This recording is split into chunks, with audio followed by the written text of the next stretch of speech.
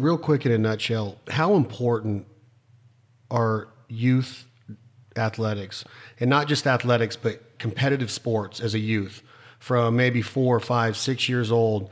You're approaching 40 and you're a very successful athlete. How important was that foundation of athleticism, athletic events, and competitiveness against your schoolmates, against your brothers and sisters? How important is that playing in your role in life now? I think it's super important. I think that what I learned in my experience as a young athlete, a student athlete growing up, was everything. That's what defines your character. That's who makes you who you are. That's how you learn how to play with your friends, how you learn how to, share or not share. So I think it's critical, and I think we're seeing a big part of it missing in today's age. Today's generation is missing that. So I'm where I'm at today. I'm actually 42 years old. I'm definitely where I'm at today because of what I learned in my younger days as an athlete. And when you talk to people now, Joey, about these quote unquote participation awards, and back in our day there was no such thing. It was either it's a joke. You know what I mean? Like you win and you get second place, you get third place, and if you didn't, it makes you strive to become a better player or a better competitor, or want to strive to be a champion. And to me, when you think about what these kids are doing now, to where they get rewarded for just signing up, I don't think everybody signs up for life, but not everybody gets rewarded. So I think we're sending a bad message or a mixed message of, hey, just because you're participating means you're going to be on the same level as everybody else. But then when you get to our age, everybody still thinks that they deserve to be on the same level just because they're participating. And I think it's a mixed message. You got to win in life, right? It's a very mixed message. It's not fair what they're doing to these kids. You don't get an award just for showing up. That's not how life works. You got to work hard. You got to put in your time. And we're seeing it across the board. People just think because they showed up, because they signed up or filled out the little form online, they should win. It doesn't work like that. So I got to agree with you 100%. And you have so much competitive blood. We see each other a couple times a week, and we still, even though we're not receiving these so-called trophies or awards or belts in your case, we're still competitive inside with each other. We still support each other. We still pump each other up and really push each other. And I think that if coming from the same common background of competing, growing up in an area where we knew each other when we were kids, we weren't like so-called, friends per se, but we knew who each other were. I knew what you were doing. You knew what I was doing. This area is close knit like that. Absolutely. And to me, that's what's special about being in a community like this part of Northern Nevada is that here we are 30 years later, we're 20 years, 24 years out of high school, and we can look back and say, hey, we went at each other. We competed. We might have even talked shit to each other one day or 2 days, but now we're buddies because that respect, that discipline and athletic and competitiveness teaches you. My opinion is that being an athlete teaches you that treasured asset of respect, commitment, and number one, loyalty in life. We're very loyal to each other because we were competitive as individuals when we were growing up. That's what my opinion is.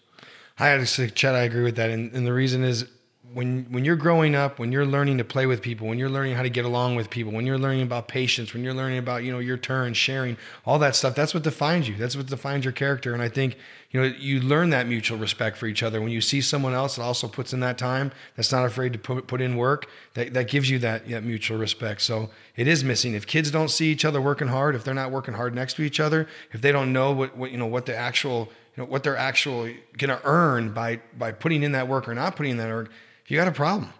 And it doesn't quit when you turn 12, or, you hear a lot of kids say high school's the greatest time of my life. And yes, it's fun. And I get it. Friday night lights and basketball games and dances and kind of, driving a truck to school for the first time and having your own stereo and a girlfriend and going up to the pits and having a bonfire. All of that stuff means everything in the foundation of your life. But in the big picture, in the big scheme of things, high school is a very minute particle in this thing we call life, as we start to navigate through the roads of life. And life can be a bitch.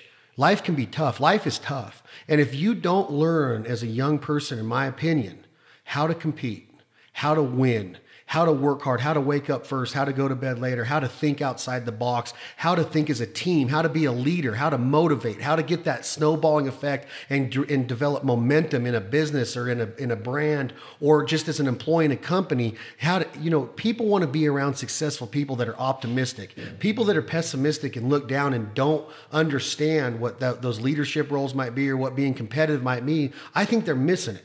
I'm not saying that they're worse off. I'm just saying that in life, Nobody's going to get treated. If you're not first, you're last pretty much. And you got to strive for excellence. And I think with the foundation of sports and athletics and competitiveness, that's what it brings. I think that you would agree that right now in your everyday life and how you make your livelihood, you got to be on your A game every day. You got to look good. You got to feel good. You got to stay sharp, right? Absolutely. I mean, look, the greatest thing I ever did was be a student athlete. Hands down. It taught me so much, and there's no greater feeling than putting in that work, both as an academically and then athletically. And I really do think that's what gives you the well-rounded tools to be successful in life. And so I want to see more kids like that. I want to see more kids competing out there, winning and losing. Well, losing's an important part of life. You got to learn how to take those losses. I mean, we've had them. How many times have you come out of that game without that W? How many times have I had take it literally beat down? But you got to get up the next day and put in that same kind of work. And so, I mean, we're seeing a lot less of that, but I'm not giving up on this generation. That's for sure. Yeah. And I don't want to either. And I think that what you say is so important, Joey, that in life, if you don't know how to lose, and I think it was Jordan that said that he never really learned how to win until he lost. And because victory is so much sweeter. And I know that everybody says that, and that victory is much more sweeter when you've been down. If you want to love the best, you had to have your heart broken. If you want that trophy to feel the best or that plaque to look best on your wall, you have to feel to take an ass whipping or a beat down. I have. You have been in a solo sport, which I consider besides hitting a baseball, which is scientifically proven to be the hardest thing in sports. But as a boxer, throwing 12 round, and they used to be 15 round bouts. You laugh at that, but it's true. That's funny. But to be a boxer and the stamina that you had to have in the ring, and you were a college boxer, you were an amateur boxer, and you were a professional boxer. And we're going to get into all of that today. But to be in the corner of that ring with a trainer and a cut man, and that's it. And when that bell rings, now you got nobody. Oh, doggy. You might hear a few things. Yeah. But to me, that's the ultimate. It's wrestling and boxing. The sweet science of boxing and the Roman days of the Olympic wrestler. To me, there's no better athletes in the world, right? There's growing up as a boxer, you had to feel like you were just cream of the crop, right? Well, I mean, you do have to get in a sense of shape and conditioning like I've never experienced before. I mean, I've trained with everybody. I've cross-trained with everybody. I would say that next to the boxers, the MMA athletes are the greatest athletes out there now. I mean, they're just so well-rounded. They're in such good shape. They've now learned the striking. They've now learned, all the different skills they need to be competitive.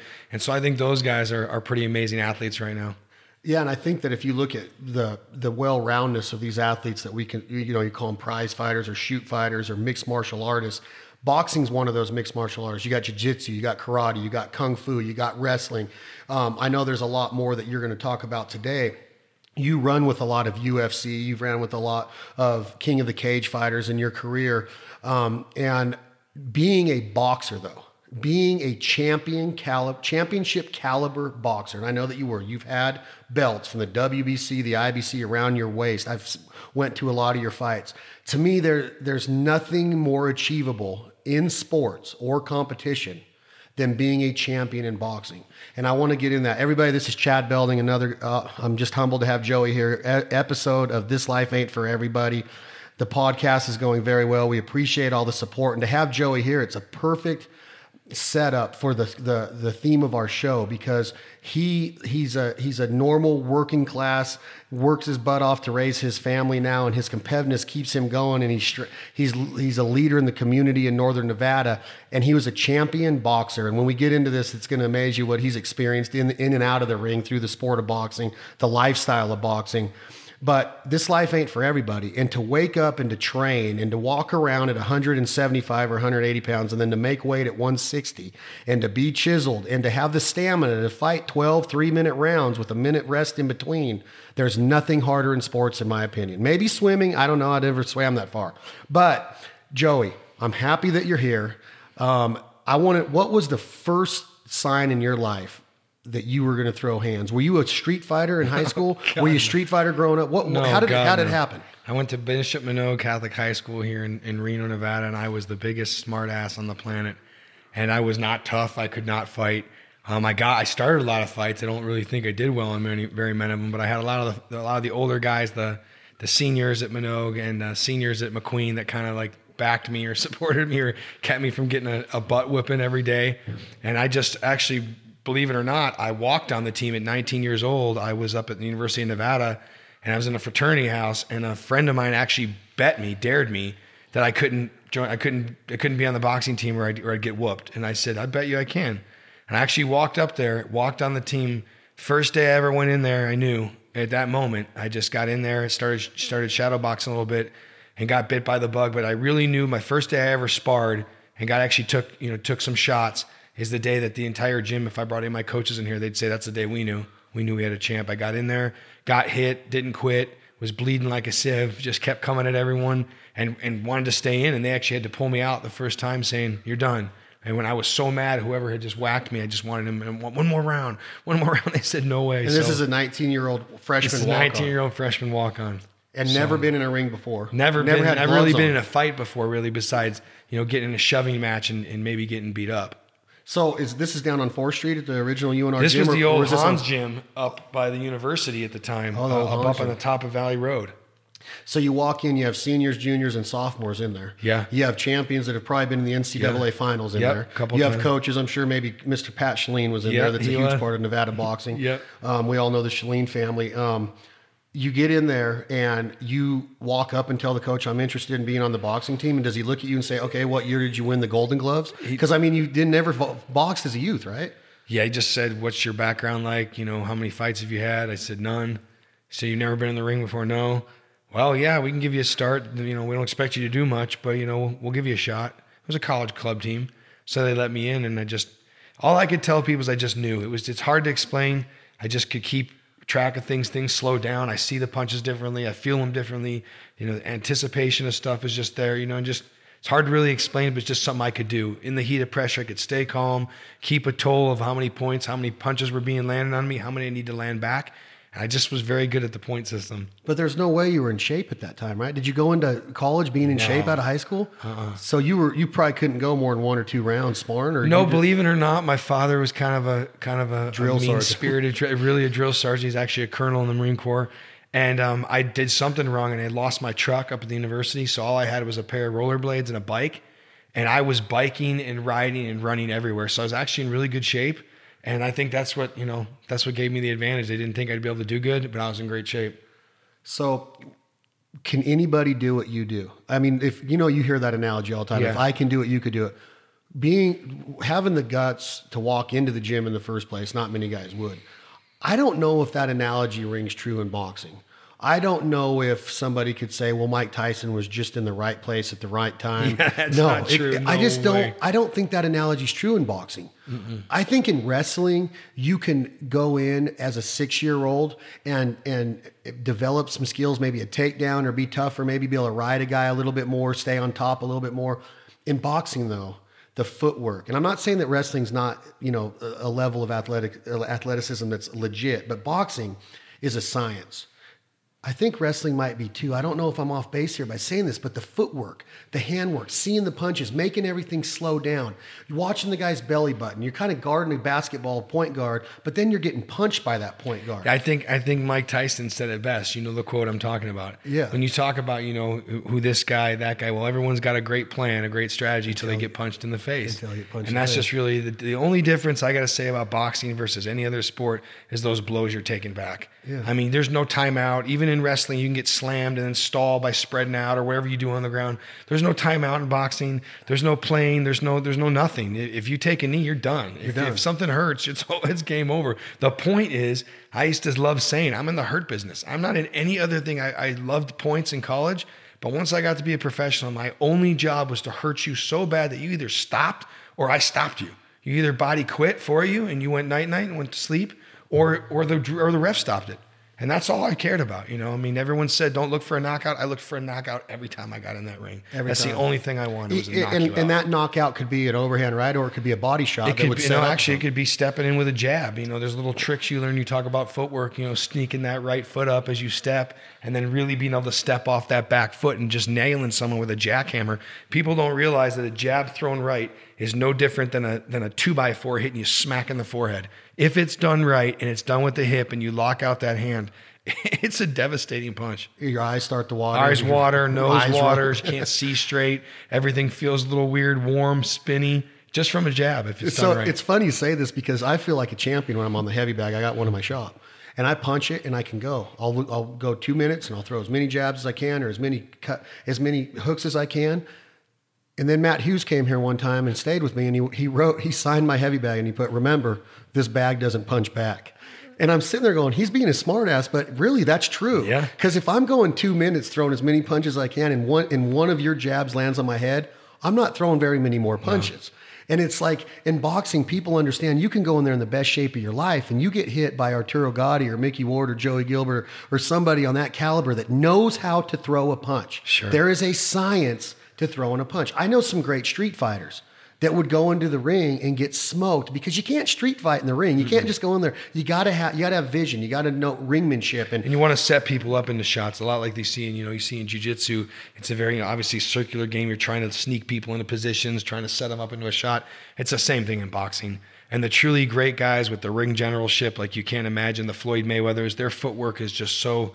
It's just so pretty. I mean, what he really does, his check hooks, how he walks people around a ring, they don't even realize what he's doing. He's commanding the entire time they're in there. And it pisses me off that, and I'm a fight fan, but in no words am I a fight genius or a know-it-all. I'm not like, when I listen to Joe Rogan talk about jiu-jitsu or MMA, he knows what he's talking about. Sure. When you listen to Lampley or somebody break down a fight, they know what they're talking about. Howard Cosell knew how to break down a fight. You know fighting.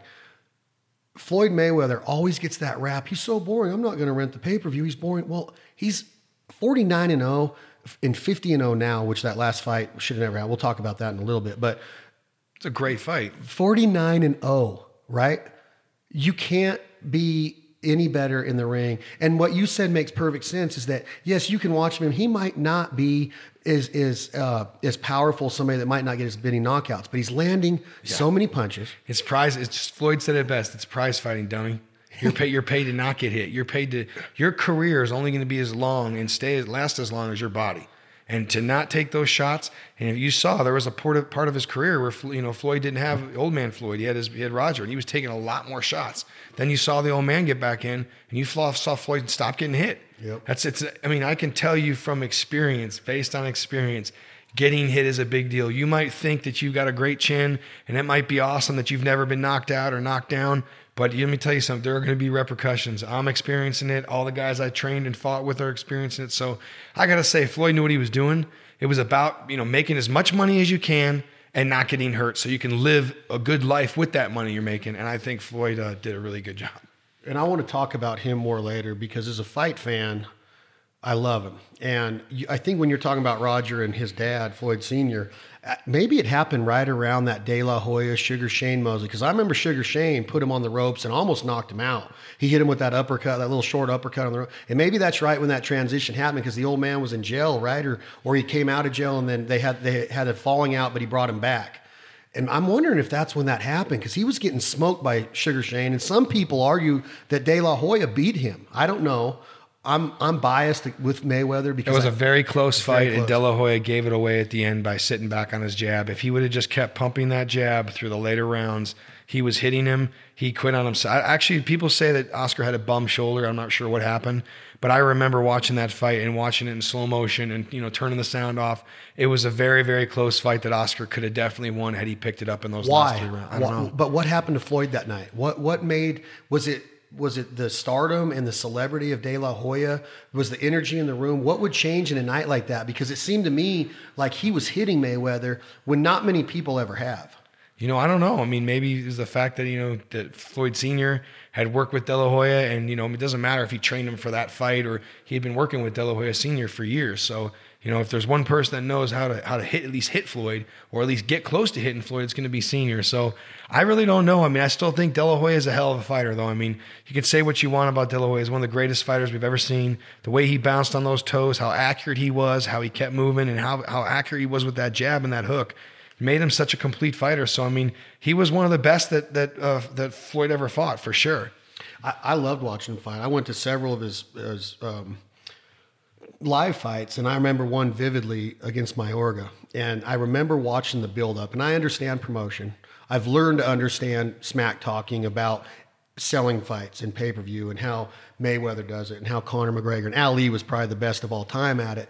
But I remember Mayorga was coming in the limousine from down the strip to the weigh-ins or to the fight with a cigarette lit, smoking a cigarette. Remember this? Yep. And he said, "I'm going to knock De La Hoya out." And in the 6th round, De La Hoya hit him so many times with so much. I remember the energy in the MGM that night. I was just like, "You've got to be kidding me!" This guy he stayed quiet. He just would smirk and smile at Mayorga, and he literally dominated the fight. I was at that fight too. You were there? I actually was at that fight too. That's hilarious. Yeah, and he whooped him. Oh, he made him whipped pay. Hit that body so hard. Yeah. Oh my! In that body shot, the land, and then I just vividly remember the camera view of that cigarette and him being so arrogant, smoking like he doesn't need his lungs against De La Well, Hoya. Mayorga at that time was being promoted by Don King. Imagine and that. Man, I'm just saying, if anyone knows Don is the greatest showman, entertainer. So whether or not Mayorga smoked, cigarettes every day during training, that Don had on, hey man, smoke a cigarette, pretend like it ain't nothing, that you got De La Hoya beat already. That you're so not worried about it, you're smoking a cigarette. It's all mental. Have you met Don King? Yeah, I've actually went up against him. I took him before the commission for something with a sanctioning body. I don't want to name any names, but he did something to a local guy here, Kelly Davis, and you remember the Davis brothers here. Yeah. And so I represented him against Don King. Nicest guy, just not a guy you want to be on the wrong side of business with. I want to get back to him because I want to learn more about it. And me and you talk about Tyson at least once a week. And to me, like, I don't know if Don King was good for him. He made him the money. Worst thing that happened to him. Worst thing, right? Yeah. It's just like, I want to He did prison time because of Don King. A lot of people don't talk about this, but when Tyson caught that charge, then we know the charge, he got a rape charge. He had a tax attorney defending him. A guy had never been in a criminal case before. There was a lot behind the scenes that people don't talk about. And it was because Mike wouldn't agree to some really, really shitty one-sided contract. And so that was his punishment. That's how he paid for not agreeing to basically sell his life and his rights and his name and everything away. And that's how people do you. That's why it's it's also one of the dirtiest sports. So there, you don't ever want to hear Mike bring up Don King. He does not like Don King. He doesn't want to be around Don King. He doesn't want to see him. If he's in the same room with him, he doesn't like that. So how it like makes the hair on me stand up. Like learn, thinking back to my youth of watching him and being such a fan, and still am to this day. Oh, yeah. People probably think I'm ignorant because I say he would whip Ali. He's the best heavyweight of all time. He's the most ferocious is the word. Ferocious, and just brought so much. It's like Tiger Woods to golf. I never watched a round of golf in my life. Me either. I love Jack Nicklaus. I love Palmer. I have mad respect for people that are good at what they do and that can dominate like these guys do. But when Tiger came into the game, I was like, man. First time I ever turned on a golf event. Right? And with Tyson, I didn't care. I did not care if it was an interview. I didn't care if it was him riding on the bus in Brooklyn. I didn't care if it was a story of Customato. I didn't care if it was about his deal with Rooney. I wanted to learn everything about the guy. And now, he's 51 years old now, and he did the Broadway deal, and he did the movie and the documentaries. I love the guy. I have the utmost respect. And when you talk about the charge he got and what went down that night in Indianapolis, I hated that. I hated Tokyo, or was it Tokyo with Buster Douglas? Mm-hmm. I cried that night because I was like, dude, that's my hero. Like, I know people are out there. A lot of people did. I think people are out there listening going, you're such an idiot. But I did. I was with my brothers and I'm like, dude, that's Mike Tyson. He's unbeatable. And from that moment, from that night when he lost to Buster Douglas, and then the whirlwind of Don King and his management, at 19 years old, he was the undisputed heavyweight champion of the world. And I think by 22, he was worth $335 million. Mm-hmm. And he's worth $1 million or something now. To me, it's sad. I look at it and I know he doesn't want pity. I'm not giving him pity. I'm just saying, like, what happened, Gilbert? What goes wrong wrong? Well, like a lot of athletes, man, they just know spend. And, Mike, unfortunately, didn't have the best people in place. He didn't have people, watching his money, taking care of him, keeping an eye on his stuff. And so he just was a victim of what you see so many today's celebrities do. They outspend themselves. They can't make it faster than they spend it. And Mike just had a lot of bad people around him at the time. He's different now. I mean, he's in such a great place and he's doing so well. But yeah, it was unfortunate. And you saw a lot of the best champions kind of preyed upon, taken advantage of, didn't have the right people in their corner. It's sad. Really sad. And the first thing that people want to do is be like, what an idiot. And I'm like, okay, 19, he didn't ask for it. He was just a fighter. He goes in and does what nobody probably will ever do again. He won all 3 belts at 19 years old. He was beating Tony Tucker. Undisputed, yeah. Tony Tucker and Bone Crusher Smith and Larry Holmes and George Foreman and Michael Spinks. And you can go on down the list. At one time, he was 21-0. Remember the Sports Illustrated cover? He knocked out Michael Spinks, knocked him through the ring, through the ropes in 91 seconds. And some people thought Spinks was going to give him a challenge. He would come in those black boots and those black shorts and that Rocky Marciano towel cut out around. And when he would go into the middle of the ring for the stare down, it was over. It was over. You know what I mean? Is that happen in boxing? When you go in, do you look him in the eyes? Do people lose the fight right there against Mike Tyson, you think? Absolutely. I mean, Mike was just such a ferocious and just intense person that you could tell. You could see some of those early fights. Those guys are, they know they're just getting that paycheck. They want to be out of that ring as fast as they can, even if they are going to put up an effort. They just know. They knew they were in with a killer. They knew they were in someone that wasn't going to take a shot and not give it back. And so I think with Tyson, man, they just knew. They knew from the very start, let's get this done. So you legitimately are telling me as a fight fan that they weren't taking a fall, but they knew that they might be getting $800,000 or $2 million that night because they're fighting Tyson in Madison Square Gardens on a pay-per-view Don King promoted event. They're getting paid, but they know that they're not getting out of there alive. I would have to think that good majority of them knew. There's just come on, just the numbers, the chances of me stopping this guy or not taking a shot to the face that stops me is pretty slim. And I just think you had to. I mean, he was that mean and that tough, and it was hurting people. Like you said, the fights were seconds. Fights were 1 round, and these were big, huge heavyweights that were fighting 12 and 15 rounds just a month before, 6 months before, and now all of a sudden they can't make it, 90 seconds. Yeah. With Mike Tyson was crazy. Crazy. And that was the stuff we grew up with. I remember turning on fight night with my dad, whatever it was, and we put it on, getting all excited, and the fight was over before it started. It's like, what and they were screaming at me, get in here, you're going to miss it. And you're thinking, what are you talking about? Then you come in, all of a sudden, boom. He's down. Yeah. You're thinking, that's it? Yeah. And that happened, I don't know, 20 fights? And like Ali, he won a lot of fights. He didn't win in devastating fashion like that. A lot of his fights went the distance or 9-10 rounds. He was in awesome shape. He floated around. And I don't know. That is always going to be a question in American sports. Well, you know what? People will say Ali. Tyson, Ali. I just got to say, after watching those two growing up and being around them and seeing, the different type of energy systems they had, the way they went on the attack. I mean, Ali was one of the most beautifully gifted, talented, just everything he did so well as an athlete. Tyson was just violent and destructive and threw everything with enough power to knock you out. And I think that's the difference. I don't know. I mean, if I had to bet on it, if we were here right now and you said, who do you bet on? I bet on Tyson.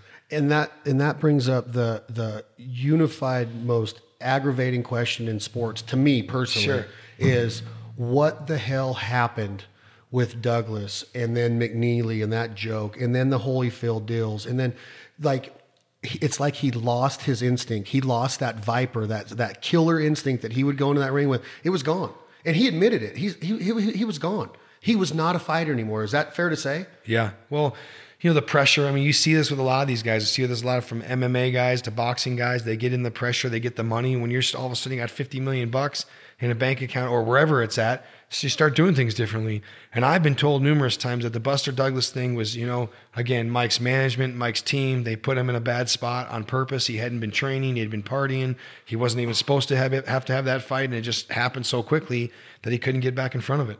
And I mean, I've seen it. I've personally, again, firsthand experience with some of the biggest and brightest stars in the fighting industry. I've seen it. It definitely happens, man. You get ahead of yourself a little bit. You don't stay consistent with your training. All the things you did to get there, all the stuff that you had to do every day to stay disciplined, to stay on your routine, you stop and you break that up a little bit and you get a loss.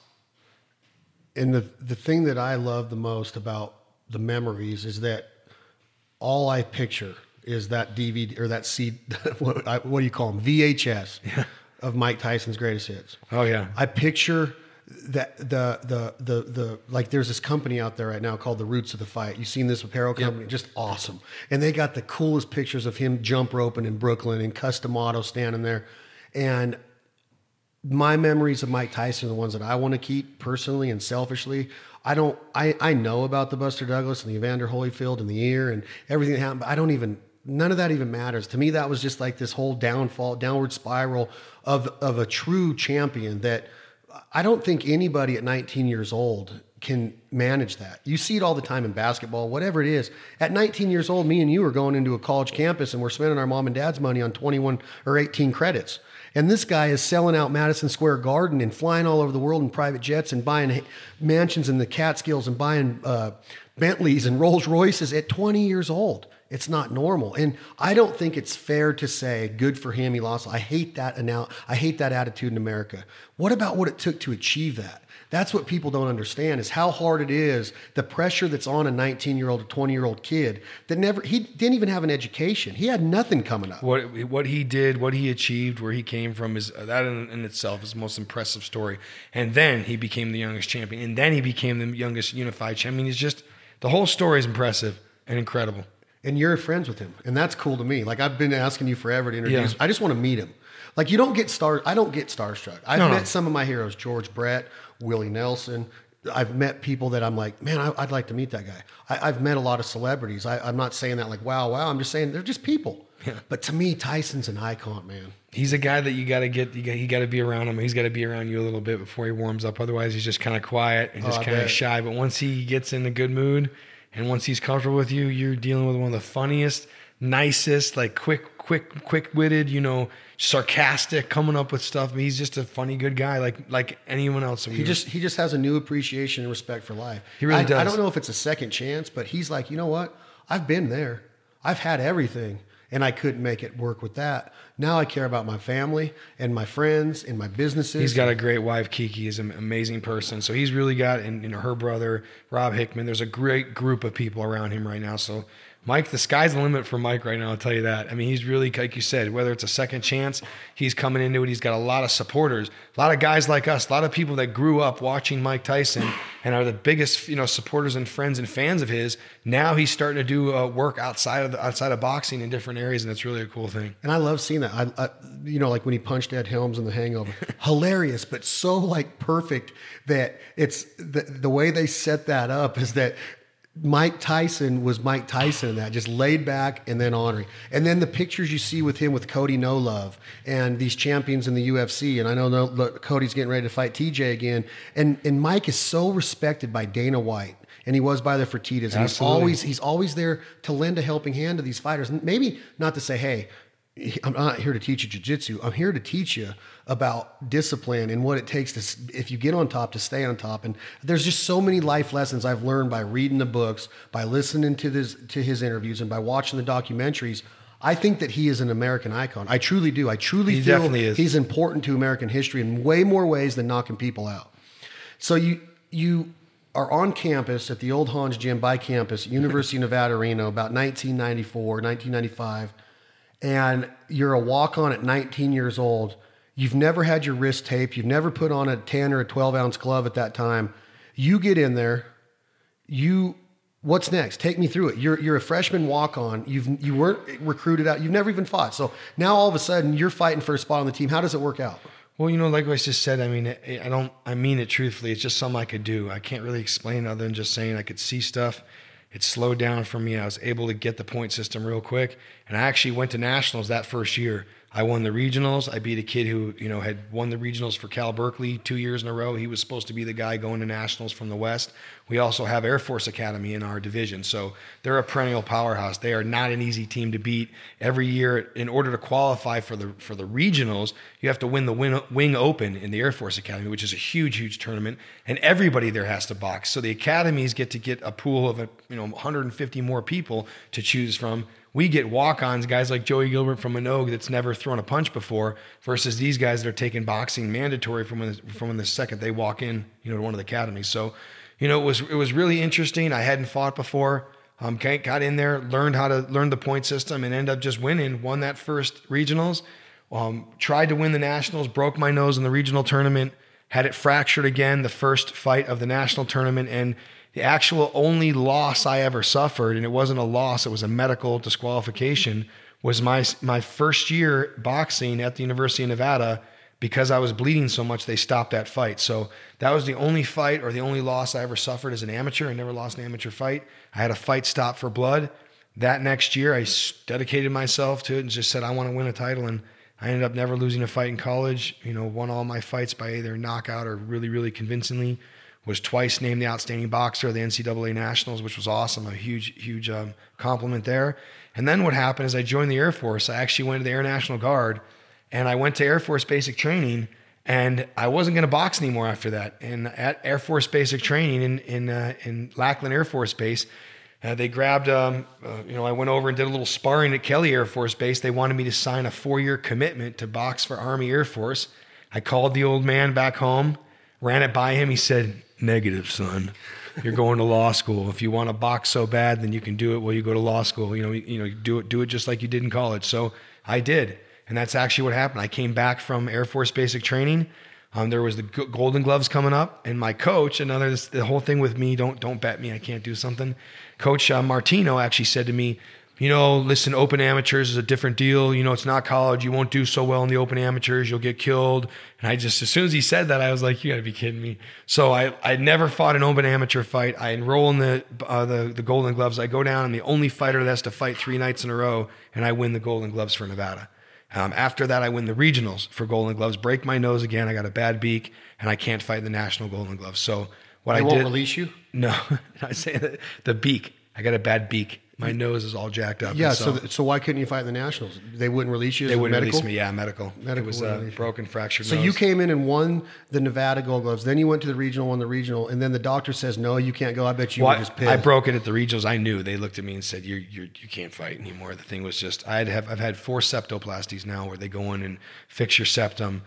Jesse Brinkley rearranged it for me in the last one, and so I definitely due for another. But what just went down was that, like I said, I was able to learn. How cool of a career! You say it in passing or in jest, but I mean, there again, it's not what you say. You talk about it like it's easy, but just jump roping for 2 minutes is freaking hard. Yeah. And to go into a ring and to get your ass kicked and your nose broken and still win the regional thing where you have to go get a surgery to fix your nose after. That's the hardest thing to do in sports. It's got to be. It's got to be. It's definitely not a great feeling. Fighting with a broken nose, fighting with broken ribs. A fighter never is 100%. I mean, that just is a fact. Everyone knows as an athlete, you're very rarely 100%. I don't even know what that is. You're always playing, fighting, competing, performing with an injury or something that's, inhibiting you in some sense. So you just got to adapt and fight through it. And again, that goes right back to where you're at now in your life. And what we do as human beings at our age is that adapting and being able to, if you go to work and your girlfriend broke up with you, or you might have somebody that's ill in the family, or you might have just wrecked a car, or your daughter might have just got kicked out of a class. There's so many things that happen in life that throw curveballs at you. That adapting is a key. Adapting is everything. And boxing teaches you to adapt. Boxing, but almost any sport. Again, taking it back to what we talked about earlier, adapting to circumstances that aren't as you practiced or aren't as you planned. That's what life's about. Life is never just going to serve you up that cherry, that easy little soft pitch. Life is that ripping fastball, whatever it is. I didn't play baseball. Change up. I mean, just whatever the hell it is. Like you said, if that is the hardest thing, I believe it, because hitting that fastball from a professional pitcher would be insane. Yeah. You know what I'm saying? That's what life's all about. Life is about you plan, you prepare, but then it throws you a curveball. How do you adapt to that? So how do you adapt when your nose is destroyed and you're bleeding like a sieve and you still have rounds to go and the bell's ringing and the doctor's looking at you and the cut man's looking at you and they're saying he's good to go? You're like, there's no way I'm quitting this fight. I watched it personally in the Brinkley fight. In my opinion, I was like, Gilbert, you're a freaking idiot for continuing this fight. And Jesse got the best of you that. But here's the deal, is that after the fight was done, the talk was about Joey Gilbert is a freaking savage. You would not lay down. And I kept looking at your dad that night and I'm like, what's going through this man's head right now? Joey's your family. I'm like, I know I've talked to enough fighters like Chad Mendez. When his wife when he just fought in Boise last week, congrats on the win, my brother. He says his wife hates being there. She closes her eyes and she's so nervous. So your family did that. So when you look in the ring and you see your son battered like that, you don't want to just look at your parents and say, hey guys, I'm going to quit for you? No way, man. You know what's funny is, like you just said, break your nose. I broke my nose in the 5th round. I had to fight 7 more rounds with a broken nose. I lost more blood in that fight. And true story is, I walked in that ring weighing 162. When we got back to the hotel that night, after I got released from the hospital, I was 151 pounds. I lost almost 11 pounds between blood and sweat in that 12-round fight. And I mean, everyone saw that. There was blood everywhere. But the doctor kept asking me a freaking question. I just had a problem morally in my hard answer. He kept saying, can you continue? Can you continue? That's with a C. Not do you want to continue? Do you prefer, can you continue? And for me as a fighter, and any athlete knows what I'm talking about there, you only got one person to answer to when that dark moment was out there. And as Sugar Ray Leonard said, when you're in that dark dungeon, that dark hole, and you're deciding whether or not you're going to come out, there's only one person you're talking to, and that's yourself. And I knew I'd have to answer to myself moving forward for the rest of my life. Could I continue? Damn it, yes, I could. You know, it wasn't pretty. Might not want to. It wasn't fun. It didn't feel good. Every time he hit me with a little jab on the nose, I felt the lightning bolt shoot out my eye, and I felt like my nutsack, to be honest with you. Every time a punch hit me, I wanted to take a knee and go to my happy place. But damn it, I did not want to quit, and I didn't want him, a guy who's still one of my best friends of this day, saying, you quit, I made you quit. Yeah. I knew that would have happened, and I just bit down and got through that 7 rounds. And again, it's like when that fight was over and I went back to the El Dorado and I'm talking to Tony and Revilio and everybody, I'm like, I've never seen anything like it. I mean, like they're in the picture that came out of you in the paper the next day. Oh, it said I have it here somewhere because I was like, that guy, he went all 12 rounds. Yeah. To me, that's a victory. I mean, Jesse did get the best of you. And we're going to get to Brinkley in a little bit. I saw him not too long ago to Ducks Unlimited dinner. I love Jesse too. I don't know him like you do, but he was a stout. He was a warrior. When you talk about a fight like that, Gilbert, what comes to mind in the professional, besides your professional career, the trilogy between Gotti and Ward. Oh yeah. And I think when you got to be around a pretty serious fight fan like my brother Clint, he's really quiet. But he's a fight fan, and that trilogy some of the best fights to watch. They've made movies about it. That's one of those fights to where at any given second, those guys could have took a knee and went to their happy place. And most people would be like, good for him, great fight. But they went and they went and they went. It pays off in their mind. It paid off in their mind. Maybe not financially, maybe not economically, but emotionally. As a fighter, and as it pertains to life, those guys taught the world something that, hey, respect is first. But when we're in this ring and we're competitors, we're going at it. Mm-hmm. And that's where we started this conversation, is that there's nothing wrong with kicking somebody's ass and winning and calling yourself a champion. There's nothing wrong with losing and looking at the champion and saying, congrats, but next time I'm going to get you. Mm-hmm. And that's what we got to get back to. I want you to talk about, as a fighter, when you watch a fight like that, does it make you want to strive to get into a fight like that? I know you want to end a fight fast, but is there something about that 12-round brawl with Brinkley or that Arturo Gotti and Mickey Ward trilogy? Those are wars. I mean, I'm not taking anything away from our military, but those are ring wars for boxing. Those are your ultimate, the whole terminology, that whole saying, mano y mano. That is just stand up, put your foot on mine. You're drawing that imaginary line. You're saying who's going to go first. It's all about a game. You know, it's just who's gonna cave in first. It's a war of attrition. And those are the greatest fights. With Brinkley, I knew that night it was going to be who was either going to quit first or who was going to get stopped, you know? And I was never going to get stopped, and I sure as hell wasn't quitting. So, I mean, those are the best fights. You know, when you look at those fights, and that's truly what it is, there is such amount of mutual respect. You both, know each other are hardworking, know each other deserve it, know each other want to win it, but you're not giving an inch. And I think those are the most beautiful fights. You know, those guys had such a great respect for each other, but they didn't give each other an inch. They from every second in that, from bell to bell, they tried to knock each other out every freaking second of those rounds.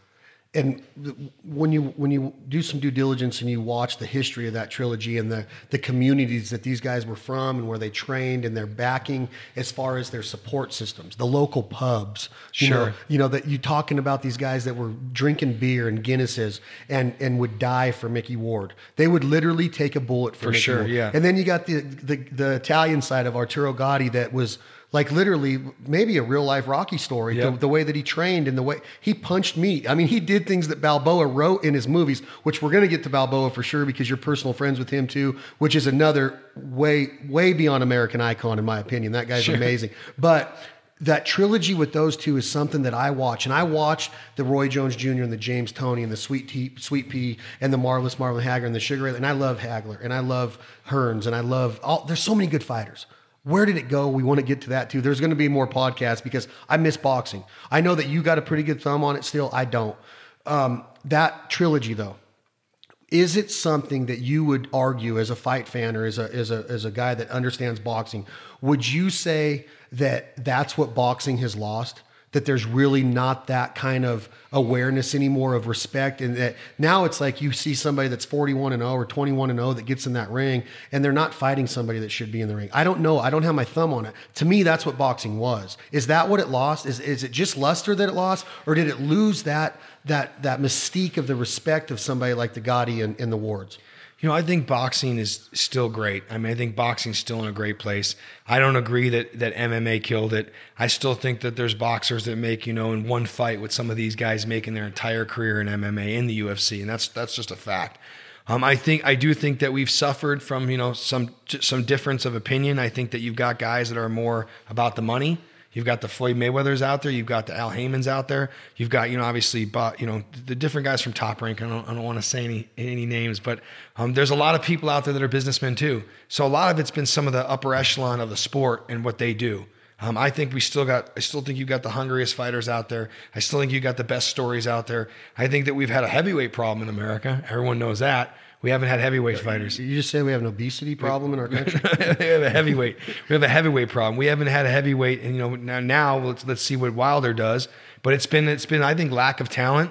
I think there's just been a lot happening. I think that the MMA game, UFC in general, sucked a lot of great athletes that might have gone into boxing, that went into UFC. I really don't know the answer, but when I look at it as a fight fan and I look at it as a boxing enthusiast, someone that really loves the sport, I really don't see what everyone's talking about. I still think that the biggest fights are the biggest fights, and they're that exciting.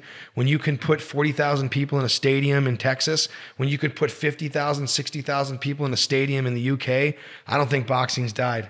I don't think it's gone anywhere. And so I think that, you know, we're lacking some of those great fighters, those guys that had those trilogies. You know, the Barrera Morales, if you remember some of those fights, those were incredible. But I think, you know, it's just a generation. I think it's going to come. I think this next set of fighters that are up and coming, I think we're going to see those great fights again. Who would you say right now? Just give me the three faces of boxing. It doesn't matter weight division right now. Who are they? I think you got Triple G. I think you got the Charlo brothers. I think you've got you know, the heavyweights, Deontay Wilder. You know, that's what I'm looking at. I'm seeing, you know, you've got some like Mikey Garcia. You've got some guys out there lingering that are good, that I think are going to be great. You know, I mean, but Triple G, you know, Canelo, those guys aren't going anywhere. You know, I mean, they're not going anywhere, and I still think they are the top of the sport right now. You got like that Gervonta Davis. You got a few up and comers. We'll see. You know, everybody remembers what his name, Adrian Broner, About Billions. He was a total dud. You know what I'm saying? Here's a guy that, you know, super talented, but no work ethic, you know, none of that discipline and sacrifice missing. So a lot of it's just, I think, again, generational. I think these guys up and coming right now, and the guys that just slid into the spot behind some of the Floyds and them, I just don't think they were willing to work as hard. And I think that they're going to get their lunch taken, and then they're going to have to come back and work hard. Do you think that Pacquiao should have fought again? Hell yeah. He's a fighter. He doesn't want to do anything else. I think those guys, I mean, there's nothing better that Manio does better than fighting. I mean, and you saw what he just did to Matisse. I mean, he whooped his butt. So I don't think, and you saw what Matisse did to Mayweather. You know, so I mean, again, styles make fights. Just because someone's record is this or they haven't fought that, those top upper echelon guys, they're always going to give each other problems. And I think they're going to be entertaining till the end. So you get out of the operating room with this nose surgery after the regional Golden Gloves. And you can kind of see what I'm doing here. Your career is being woven in. Boxing to me is an amazing lifestyle, and what you achieved is amazing. You get out of bed in the hospital after this second or third nose operation. You just got told you can't go to nationals for Golden Gloves. You just won the state and the regional, and your dad's telling you you're going to law school, but you say, "I'm going to become pro." Now what happens? I actually didn't have it fixed I had it fixed after my college career, and then I wasn't fighting anymore, and I went to the Air Force and came back, had that, went and fought in the Golden Gloves, got it broke. I decided not to have it fixed surgically because I would have been out for 6 months. I decided to then turn pro and have my pro debut in July on Mills Lane's card here at Harrah's here in Reno. So I was at the Harrah's Casino, made that was my second option was, okay, I can have this surgery and try and go to the Olympics or go to Olympic trials, or because of the year, because I'm so far back, I just turned pro. I actually didn't think I'd like fighting professionally as much as I did. So I had the pro fight just because I wanted to have it. I felt like everybody talks a lot of game, got all these people. I was going to be a fighter. I was going to do this. I thought, you know what? I want to try it. And it was when I had that pro fight that I just absolutely got bit. And I got bit by the bug. And I remember coming, I dusted that guy in 2 rounds. And I remember going to my dad and saying, Dad, that was when I said to him, hey, I want to fight professionally. And that's when he said, negative, son. You need to go to law school. We didn't work this hard through college. And I thought you were done boxing in college. What do you mean you don't want to go to law school? That's what we worked so hard for. And so I took his advice and I went to law school. And what's funny is, so I go from the regional tournament, have my pro debut, fight a guy, I'm bit. I want to fight professionally, but I've got law school starting in a month and a half. So what I do is I go down to San Diego. I find a gym, City Boxing. If you go down to San Diego, people still know about City Boxing. I get in there and I spend the next 2 summers going to Mexico City, taking the metro by myself into the deepest, darkest, a gym called Panchos Rosales, and learning how to punch to the body like you can only learn in Mexico. And I swear to God, I credit that for my career, for learning how to come back and really be an effective body puncher. And while all my friends did, internships with judges or clerking somewhere, I went to Mexico and learned how to spar and fight the toughest guys in the business, hands down. So you're going from San Diego to Mexico City? Yeah. On the tram? No, I flew from San Diego to Mexico City and then jumped on the metro and took it to an undisclosed address. They gave me a guy named Pepe Morales, who was the 2-time manager of the year in all Mexico for fighters. He actually managed a guy named El Jaguar. What was his last name? Tony El Jaguar. Aguirre. It was El Jaguar Aguirre. He was a strawweight, like a 105-pounder. This guy, Morales, managed him. I met him in San Diego. He invited me down. He said in the 25 years of inviting guys down, I was the only gringo that ever came down. And I went down there and I was there for 2 months each summer. And it was, again, I'm sitting here today and accomplished what I accomplished on the Contender and the sports, the stuff I did because I went to Mexico City for Does Pops know you're going to Mexico City this time? Yeah, my whole family knew. They knew you were doing it. Well, I had internships back here in the DA's office and with judges that wrote my letters of recommendation for law school. And I actually came back and started a little internship in the DA's office. And they brought me in this stack of files and stacked it up and just basically told me, you're going to do this. And I said, that's basically like busy work, right? And he goes, yeah, so? And I just thought to myself, screw that. I'm not going to sit here and move papers all summer. I actually bought the flight, flew back to San Diego, got my stuff, and flew to Mexico City. And you're 1-0 as a professional at this time. 1-0 as a professional. And you're in Mexico City learning how to punch to the body like Cesar Chavez and De La Hoya and Morales and all these guys that would just break your ribs. Actually was in the gym, the same gym that Barrera was in. Barrera was in. Yeah.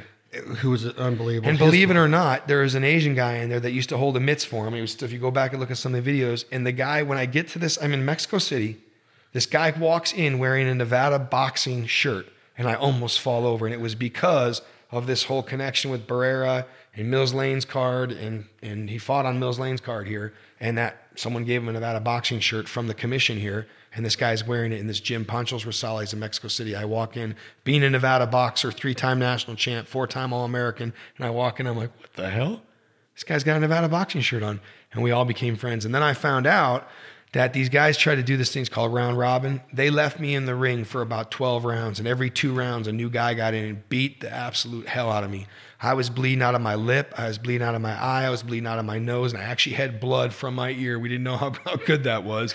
But I found out after that those guys, they wanted to see if I'd quit. And because I didn't quit, so at the end of this 12 rounds, everybody comes walking back in the gym, and they all start clapping. And I'm thinking, whoa, Jesus, man, no, what? This is not good. Then they clapped, and they said, something Hermano, like you're a brother, you're a brother, this and that. And when I found out, I said to Pepe, I said, what's going on?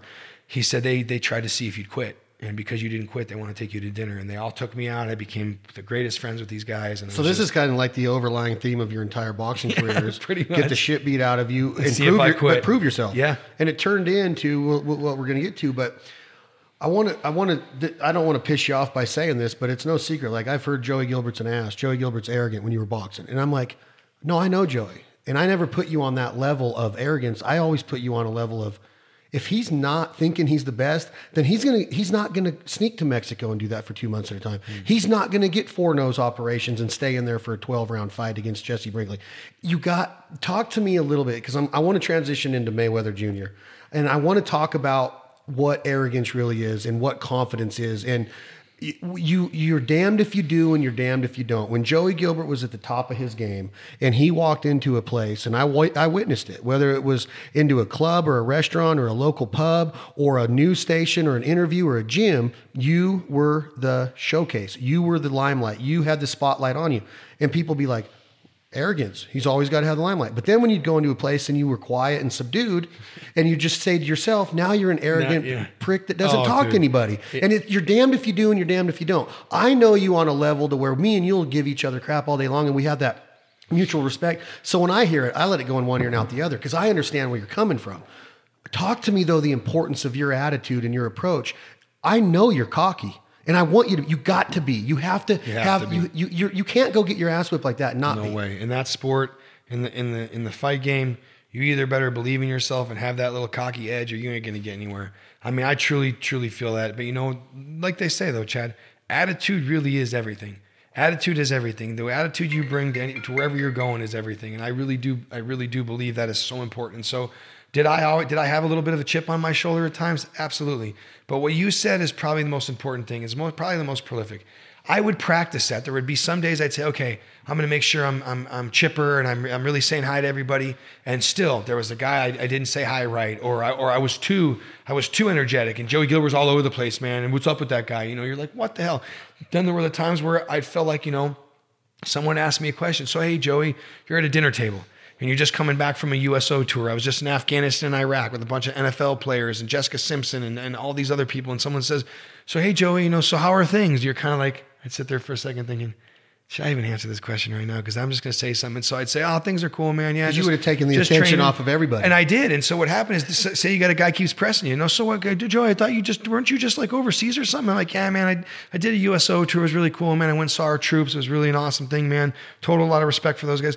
Well, just tell me about it, man. Like, what else, who'd you go there with? And so then by the time I went with John Cena and there's these guys here and, Tom Brady, you start naming all these crazy people and they look at you like you're either lying or you're full of shit or you're dropping names to be again. You're like, you can't win. You can't win. So, I mean, it really is damned if you do, damned if you don't. I remember saying to my significant other one time, Molly, I said, what's so funny is, first of all, she hates to go to dinner any with me, just like you said, because you walk out somewhere, you know everybody. Yeah. So you go try and sit in a Pinocchio's here in town, or you go to the El Dorado and sit in Bistro, and every 15 feet, someone's going to turn, hey, Joey. And so, you don't like it. But then it was that one time where you're trying to be low key. You don't want to come across as whatever. And someone, comes over to you and you're trying to be, respectful to whoever you're at dinner with. So you just try to say, oh, and that person goes and MFs you all around town, that you're a cocky guy. You're too cool for him. You big lead him. You didn't even say but 2 words to him. And you're thinking, it's just not fair. But yeah, I do think attitude is everything though, Chad. I in what you're saying, it rings true on so many levels to where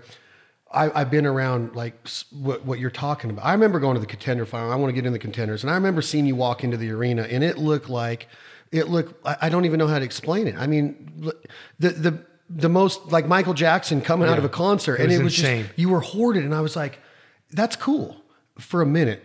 Right? Because then you're going. I remember Stallone telling me that. Remember, it's cool for me. And I deal with it on a much smaller level. And that's why I wanted to talk to you about it is that when somebody asks me, hey, what'd you do last week? And I'm like, I don't know if I should really say this because then it's going to be like what you're saying. It's going to take up all the big shot. And I don't want to be that guy. I want to share those experiences and I want people, but I'm humbled to get to do the things that I do. And I know that you were too. And that's why I bring up words like cocky or arrogant or that you always got to have the limelight on you and you're a name. I'm not a name dropper.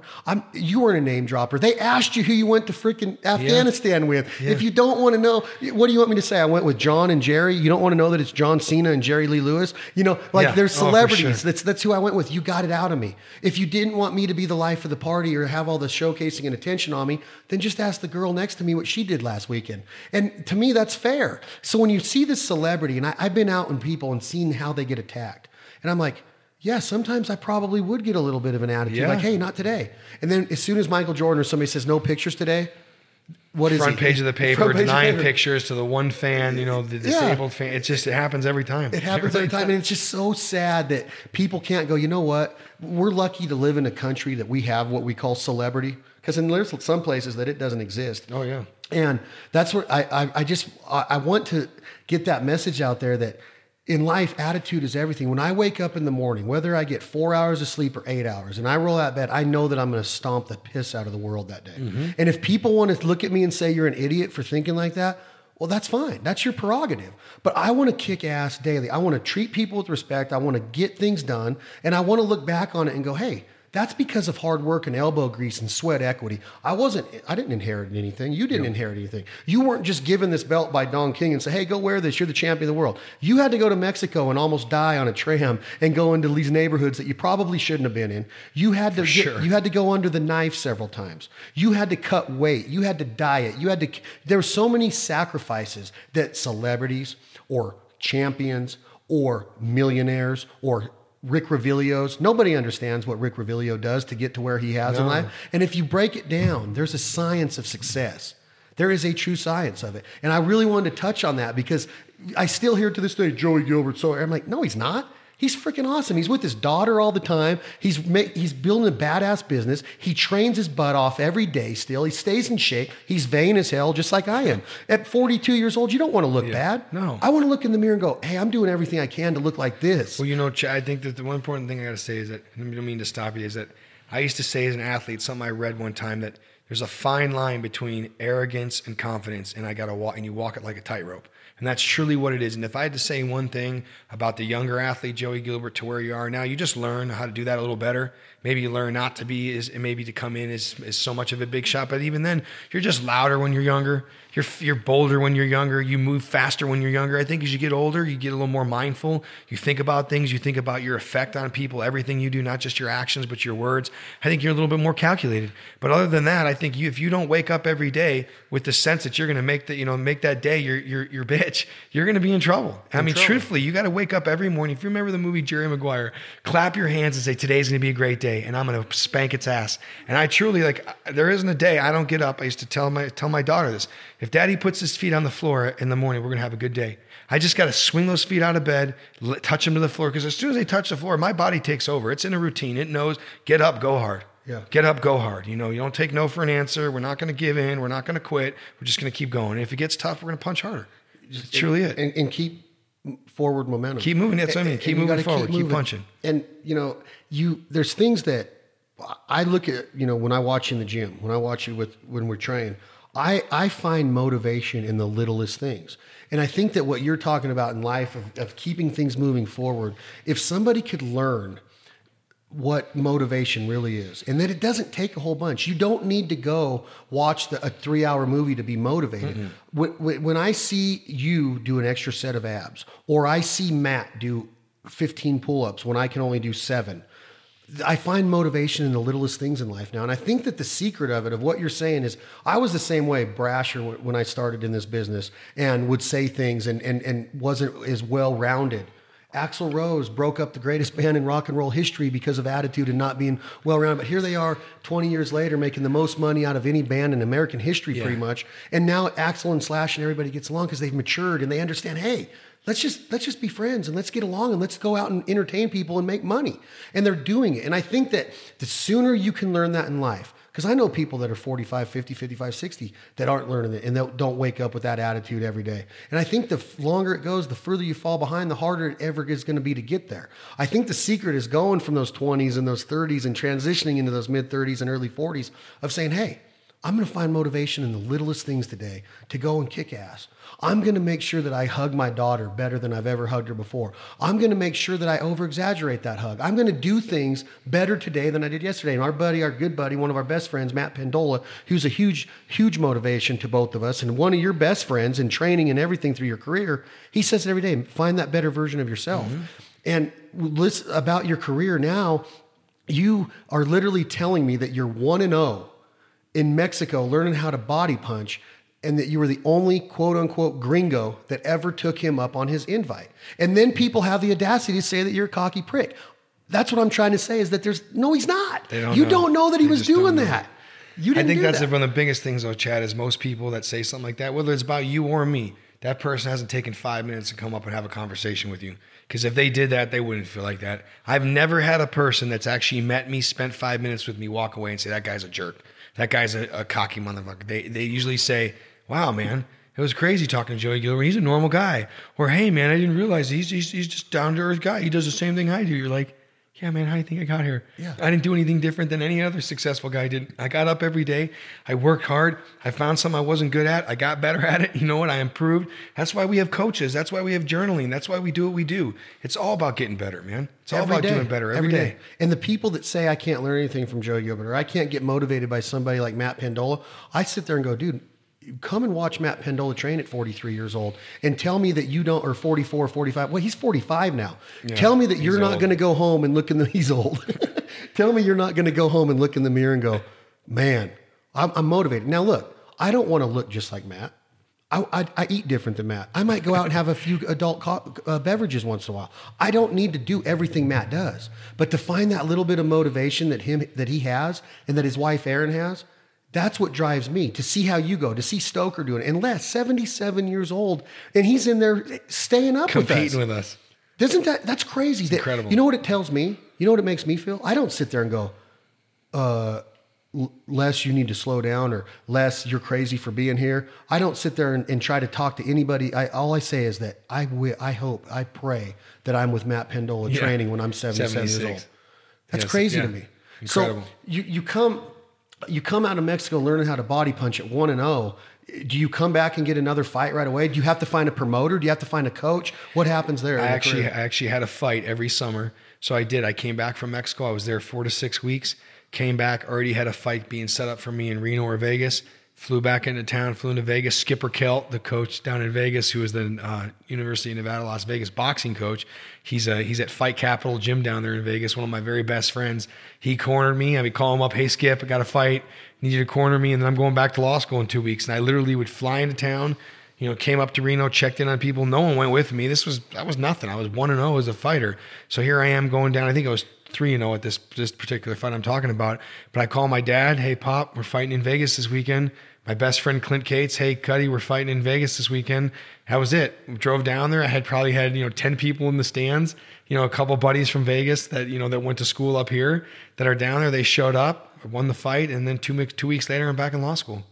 So it was crazy. And so are you 4-0 after your first 4 professional fights? Yeah, I was 8-0 until the Contender, 8-0 with 8 knockouts. But the beauty of it was so here I am. We're coming back. See, there you go saying shit like that in Just again. Just 8-0 with 8 knockouts, and you never ever fought before college. No. And you're 8-0 as a professional. And I only had 30-something fights as an amateur, and a lot of these guys, De La Hoya's and them had 300, 400, 500. So I was very lucky. I mean, what happened with me. But the cool part is, so here I am, back in law school, and it's, end of August, and people are like, so how was your internship? And people are talking about, I was at the DA's office. I was at the public defender. I interned for this big personal injury firm downtown, and I was with the United Nations. People look at me, they say, hey, Joey, what'd you do? I go, well, I was in Mexico City for 6 years. Oh, did you intern? What'd you do at the consulate down there? I go, I was at Panchos Rosales. So he's like, what's Panchos Rosales? I say, one of the baddest gyms in freaking Mexico City, man, where Barrera's at. And these guys didn't even understand, what do you mean? I'm showing them pictures. I'm showing them video. They could not believe that here I am, a 2L, going to become a second-year law student.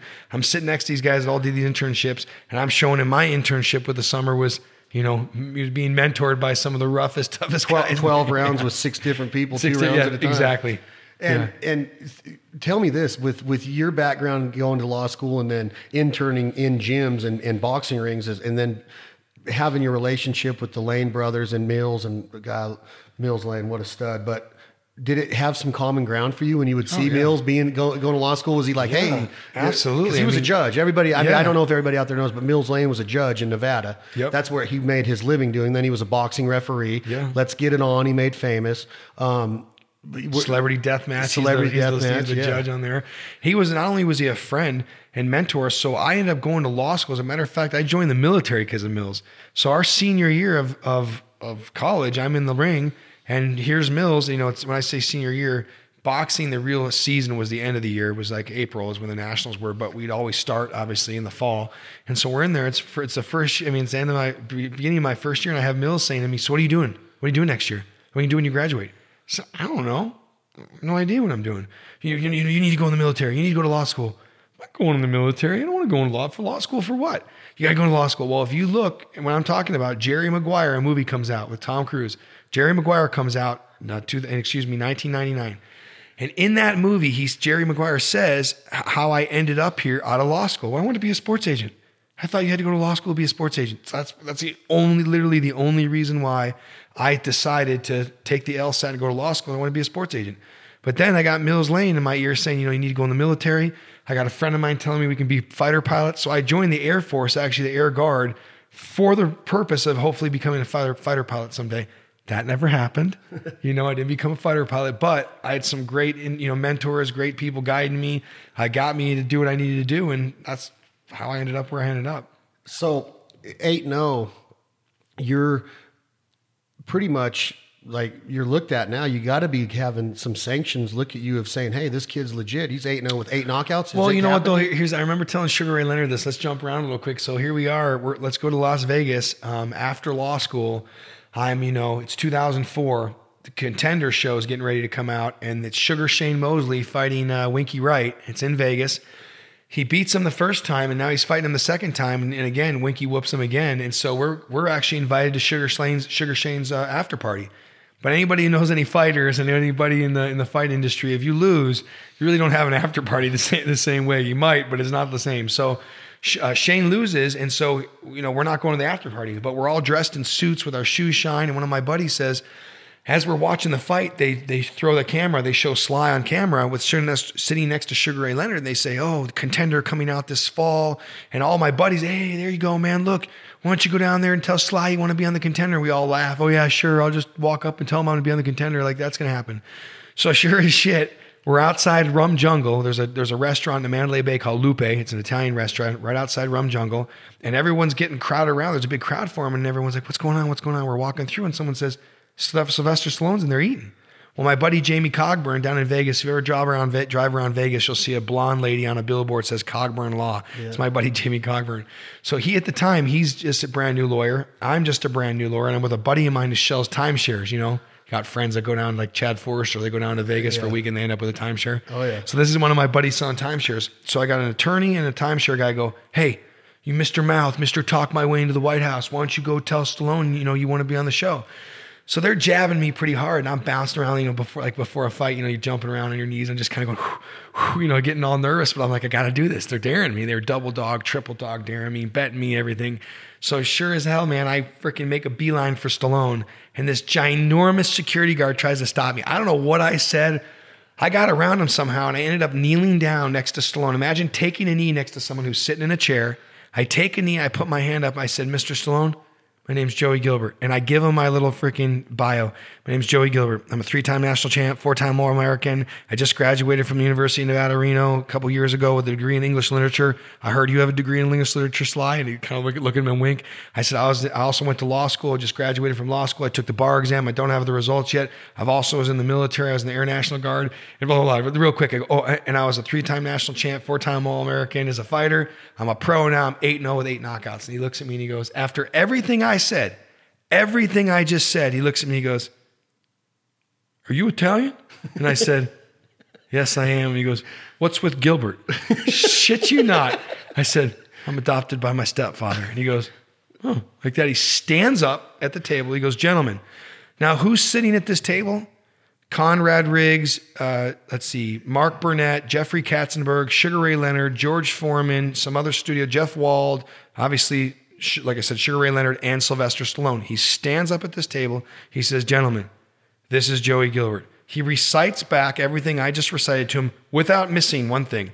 3-time national champ, 4-time All-American, got his law degree, got his college degree, blah, blah, blah. He's going to be on our show. No way. That's exactly what happened. I never turned in an application. I never turned in a video. That next Monday morning at 7:30 a.m., I'll never forget this because my cell phone showed a 310 number. 310 number calls. I answer it. They say, hey, Joey, this is whatever the production company is in LA. We'd like you to come out here this week and see if we can have a little tryout with you or something like that. I drove out there with Pat Connors. Yeah. We went down there. I ended up filming the national promotional commercials, got my SAG card, and got cast in the Contender. True story. Was it Mark Burnett that produced the Contender? Yes, it was. And he was at the table that night at Lupe. Yes, he was. The Italian restaurant in Mandalay Bay. Uh-huh. And you you have to get a SAG card, which is an Actors Guild No, card. you don't. You get that. I got that because I made the promotional made the commercials. promotion. Yeah, but you just got it. I just was lucky to get it. I was the only guy that also got cast in the show that filmed the national. So promo again, this commercial. is movie worthy of you walk by a 6'7" security guard and figure out how to get around him. Yeah. Don't even remember what you said because your adrenaline's rocking. Oh, yeah. You kneel down on a table in an Italian restaurant, which I'm thinking like Godfather gets like, Yeah. still, you know, they're Quiet, talking dark in there, They're yeah. talking. I mean, we're talking big money. We're talking Big money. big plans going on at this table right now. Foreman's probably getting some backing for the new George grill, Foreman grill. and then Burnett's getting ready to tell them about Survivor, and, Yeah. and all this stuff's popping off at this table. And here comes Joey Gilbert, 8-0, broken nose, 2 months at a time in Mexico City, bar exam, cocky as hell. Everybody wants to hate on him. And now you have the balls to go up to Sylvester Stallone, kneel down and say this, and this, and have him stand up, recite it back, and bring you onto the show. And I finished with, my whole thing was, Mr. Stallone, I'm blah, blah, blah, blah, and I think I'd be great for your show. And he looks at me and says, oh, yeah, why? And I said, wait, you're Italian? Then he stands up to afterwards. He says, so why? I give him a little more background. And like I said, the rest is history. I got a phone call to go out there. We filmed it. I got chosen. And absolutely. And that is the difference. I'll say this real quick. Truly, 100%. That was the athlete in me. That was being thrown a curveball. business That and was athletes. someone saying to you, go. Come on, tough think guy. about what you're doing. You're setting yourself up for just celebrity, but you're setting yourself up for success. And it's the entrepreneurial spirit. To be able to walk into a room like that and look at somebody across the table is exactly what you did. Well, that's how Under Armour started. That's how Nike and Phil Knight. Phil Knight was going to China and develop running shoes. Everybody told him he was freaking nuts, that he was going to be a bum one day. And look at Phil Knight. What's he worth? $59 billion now? Incredible. Look at the guy that runs the president of Amazon. Look at the old pictures of him in his office at 3 a.m. making coffee in a microwave, and people telling him, "What are you doing?" And look at him now. There's that attitude in life. What you did is what gets things done, and then it's what makes people that don't have the ability or the balls to do that, now they want to hate on you or they want to become keyboard muscle. And I'm saying that because now you really do, through the Contender, you gain national celebrity, and I saw it all the time. You and Brinkley and the guys that were on that show were sitting next to Rocky Balboa. You were at parties in the Hollywood Hills with Rocky Balboa. With everybody. It was incredible. It was an incredible time in your life. And to take that away from you, Joey, is stupid. For somebody to belittle that or say, oh, whatever, anybody could do that. Again, it doesn't happen to everybody. It doesn't. First of all, if you would have went into that restaurant at Lupe in Mandalay Bay that night and gave him that spill and you were full of shit and you were lying, yeah, that's one thing. But you really were 8-0 as a champion or as a pro with 8 knockouts. You really did take the bar exam. You really did graduate law school. You really did enter the armed forces. You really did become a 3-time NCAA champion, a 4-time All-American, and the boxer of the year. That stuff is what I'm telling is that people got to understand. That's why I wanted the story. I'm learning now of like, wow. It wasn't that Joey was 8-0 and he put down a little application and him and Jesse had a tryout down at the Peppermill or the El Dorado in Reno and they got picked to be on the show. You made it happen with a little bit of prodding for some friends, but they knew you had it. They were calling you the mouth that could get into the White House. You did it. You did it. They knew you were going to do it. They knew you were going to be successful. And here's the deal. In life, the worst thing that could have happened besides getting thrown on your back, which who knows, you might have whipped that security guard too. The worst thing that could have happened is Sly would have said, thanks, but no thanks. Yeah. Oh, yeah. And I believe that in life, man, walking forward. The worst thing they can say is no. You got a 50-50 chance of getting this thing done. At the worst. That's the worst. It's the worst. And I really do. I mean, that's something I've never been afraid. And I do. And again, I'll say this again. It has been becoming athletics. It's because I was a student athlete. It's because I was constantly forced to adapt to a situation that I wasn't prepared for. I mean, I wasn't preparing for, but I was prepared for.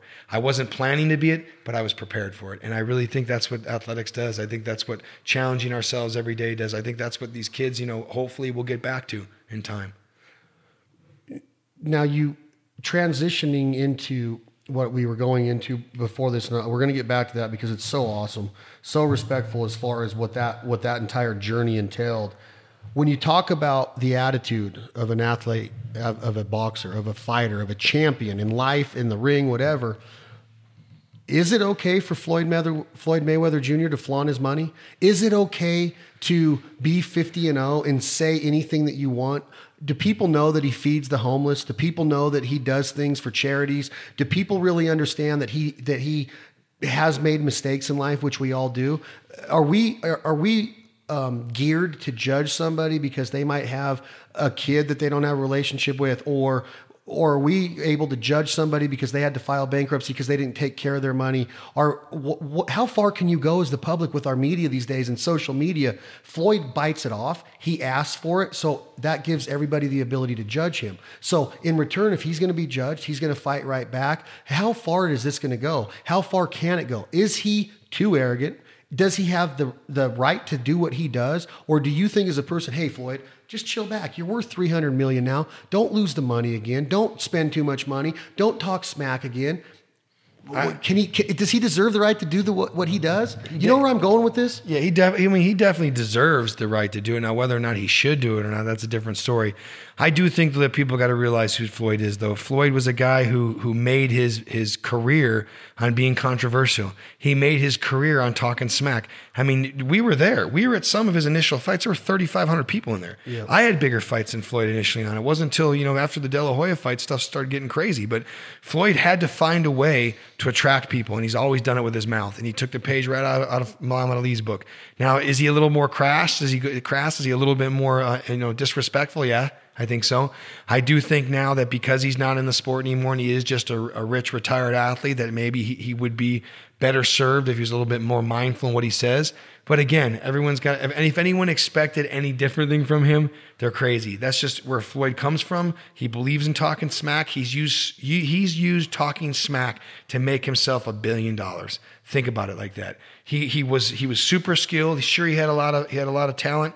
But what separated him? His mouth. He made himself a villain. He made himself the bad guy that everybody hated, so they all showed up and still paid for the pay-per-view. And if he fights again, if he fights for the 51, I'm going to buy it. Yeah. Okay, I don't care who it is. I'm going to buy it just because. It's just like Howard Stern. People wanted to see it just for the shock of what he wasn't going to do or what he's going to do. I think it's just how Floyd is. I would say if I had a way to counsel him, I would say, hey, you know what, Floyd, tone it down a bit, don't be so out there. Don't be so off the charts, but again, that's not going to get you very far with Floyd. I think he's going to continue to do what Floyd does. Well, let me ask you that as far as celebrity goes. And I want you to think about some celebrities that we have instant access to. If we want to know where The Rock is, Forbes just named the richest actor in history. Wow. Kevin Hart, he's okay funny to me. He doesn't really make me laugh like Eddie Murphy did, but he's a worker. I mean, this dude is working. He's got game shows, and he's got radio shows, and he's got movies, and he's got his stand-up tour, and he's got this thing with Nike and this marathon stuff. He's a worker. If we want to know what Kevin Hart's doing, or his wife or his kids, all you got to do is look at his freaking social media. Yeah. You got these celebrities, right? The Rock, Kevin Hart, Floyd Mayweather. Floyd Mayweather was... he was in, Turkey or somewhere lately, and he bought like a $12 million watch. I don't even know what the watch was. It was insane. He's in this big beef with 50 Cent, and 50 used to be on the show with him on behind 24/7 on HBO, and he used to be riding around on the little scooter with Boyd. He'd walk him into the ring with a live rap, and they were counting their money from the sports book. Yeah. And now they're hating on each other. My question to you is, when you have celebrity like that, what is too much? Why is there a point to where does The Rock have to show himself getting on a private jet all the time? Does Kevin Hart have to show himself drinking courtside NBA? Is that a motivator? When Mayweather shows off that watch or that $50 billion mansion he just bought in Beverly Hills, Joey, is that a motivator for people in the black community, people in the Hawaiian community or the Samoan community where The Rock's from? Does that motivate them to be better, or is that kind of like rah, look at me? Is it too much for people to be able to know that every day The Rock is flaunting money? Do they think he's flaunting money by having private jets? When Kevin Hart does what he does, or when Mayweather flaunts these Rolexes, or is that motivating? Or is it flaunting money that people really don't need to see? Do you think that they're going too far by showing that stuff? I don't think so. I think today's day and age is all about what you can show. I mean, look, how many times you can't even trust people's social media profiles anymore. You can't trust people's pictures anymore. Everybody's putting on filters and adding something to it. I don't blame them. They worked hard. If they want to showcase some of the things they're doing, some of their hard-earned stuff, I'm all for it. I got no problem with that. I think it's when people start being disrespectful. I think it's when they start taking shots at people and being, and just being terribly, terribly disrespectful that he crossed the line. I think for me personally, I do get pumped up when I see people posting stuff. Goals are a good thing to post. I don't think there's anything wrong with doing that personally. And I don't, and the reason I ask is because it's two-sided to me. And I'll take a screenshot when I see something that The Rock does, and it motivates me. And you don't know his social media. He says he's up at 3 a.m. It could be 9 o'clock at night when he makes that video. We don't know, but we want to trust in him. We want to trust, and by his results, by what he's achieved from coming up as a Miami Hurricane football player, then the WWE or amateur wrestling, then the WWE, then, getting out of Vince McMahon's air and getting a Dwayne Johnson name, and then creating this movie and this production, $7 Productions, because he had $7 in his pocket when he was, dirt poor when he became a wrestler. I think I got the story right. But these guys have achieved something. The success is there through hard work. The Rock wasn't handed that. No. He had good genes. His dad was a wrestler. He was built. He was ripped up. He had good genes. But there's a lot of people that have good genes that inherit a lot of money that don't amount to what The Rock's amount to. I'm motivated. I'm captivated by it. It makes me want to be better. So let me ask you this. When The Rock's the celebrity that he is and he goes into somewhere like St. Jude's and he visits sick children, is that okay to put on social media to say, rah, rah, look at me, now I'm visiting the sick? Is that okay to do, or is there anything that can be private anymore? Can you just not show me that you're at dinner with your kids tonight one time and just hold something sacred? Or maybe is this how he builds his empire, by saying, hey, now I'm visiting the sick kids? Is that okay to do? You know what, man? Everyone's got a plan these days. I'm not really sure. I think it's okay, to be honest with you, because just like you said before, damned if you do, damned if you don't. If otherwise it's going to be the same person that says, oh yeah, The Rock's always putting pictures of his jet up. Why doesn't he show him doing anything? Why can't he give back? Exactly. So then the second he does that, now he's putting that out there just so he can get, brownie points or whatever he's doing. I think, be you. If that's something that's important to you, something you're proud about and you want to showcase it, do it. I think it comes to the person, whoever's doing it, are they doing it for the right reasons? See, and I like that. That's what I like about talking to people, is that I learn things. And at one time, maybe 2 years ago, I would say, man, I wonder why The Rock does that. Why can't he keep that visit to St. Jude's private? He went and did it. He's internally fulfilled. But now you bring up my argument of you're damned if you do and you're damned if you don't. And he's probably doing it because, hey, yeah, I do live this lavish life. I've created this life that I have everything I'm ever going to want. I still take care of my wife, my kids. I want people to understand that I have this place in my heart for these people. I want them to know that my thoughts and prayers are with these families that are staying at the Ronald McDonald House and their kids are sick in St. Jude's Cancer Institute in Memphis, Tennessee. Maybe that's why he's doing it. If you think about it, that's probably why he's doing it. Because really, it's not going to make him another dollar. No. It's not going to bring him another fan. He's doing that on his own through his hard work. I think that in this country, people support you on the way up. When Joey was an amateur. Oh, yeah. Joey, go for it, man. Win that race. Joey's a champion. Oh, we're going to Joey's fight. Beat him. Now Joey's on the Contender and he's with Stallone. That cocky dude, he's at every party and he's drinking wine with Sugar Ray. And now they want to throw rocks at things that shine and knock you off that top ring of the ladder because they're afraid to try to climb up that ladder. They're afraid to take the first step to putting on the gloves and going in that gym up off of Sierra at Hans's gym by University of Nevada campus. They're afraid to take that next step of going to Mexico for 2 months of summer and getting your ass beat by 6 dudes in 12 rounds. I've seen those kind of fights in training. I've seen people go through it and I'm like, not me. They're afraid to take those steps to even get started, to start climbing that ladder. It's like the movie Friday. They're afraid to take that ass whooping. Yeah, they're afraid to take it. Everything's an ass whooping when you're learning. Lil Wayne, I'm just quoting a rapper here, which people are going to go, quoting a rapper. He has a line that says, if you want to get on my level, you better get a tall ladder or a rocket ship. What a great analogy to live life to. What's wrong with that? Nothing. What's wrong with saying, hey, catch me if you can? Cartoons, Bugs Bunny's been saying that for years. So it's not okay for an entrepreneur or an athlete to say, hey, you might want to wake up earlier, Dub. You might want to get a rocket ship if you want to catch me. If you want to get up here, you better get to NASA.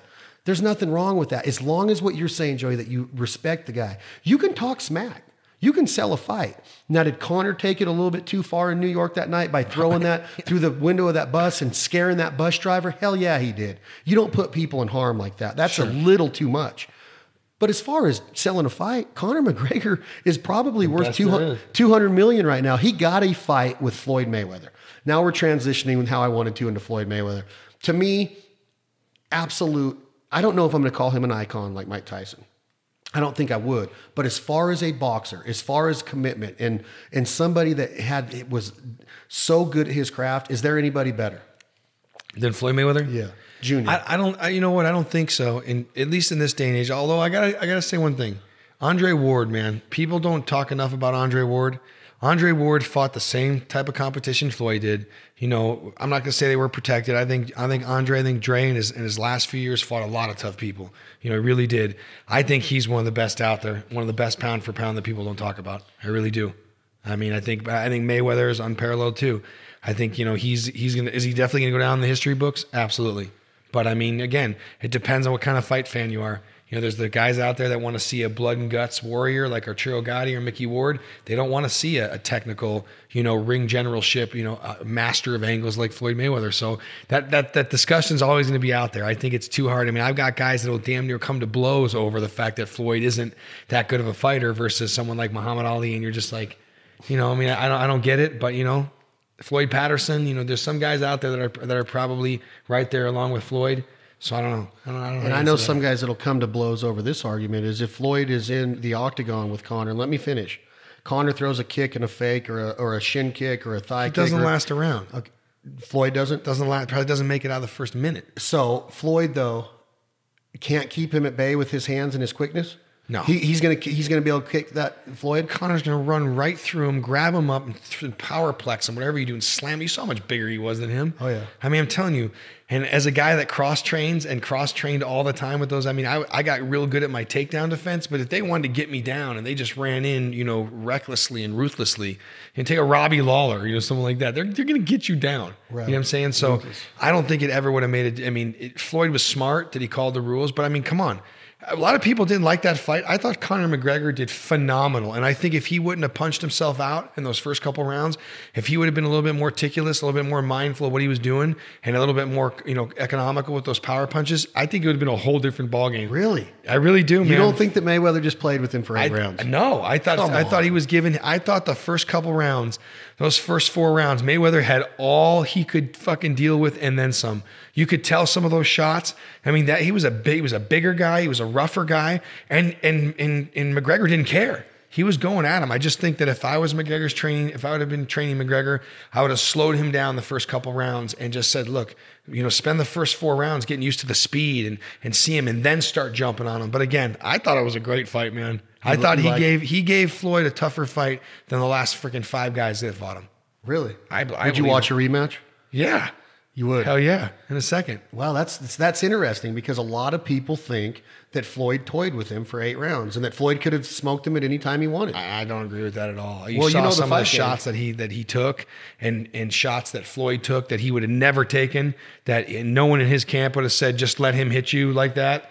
No way. That never would have happened. I just think that Floyd was lucky. I think that, you know, you saw a lot of things. You saw a guy declining. He hadn't fought in almost a year and a half. I think you could see a lot. I think you could see Floyd was 1 foot out the door when that fight happened.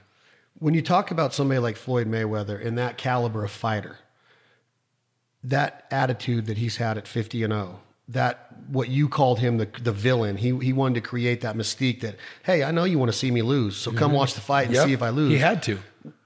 Where does he go in the sport after he's retired? And let's say that he doesn't want to just go sit on a beach or in a mansion.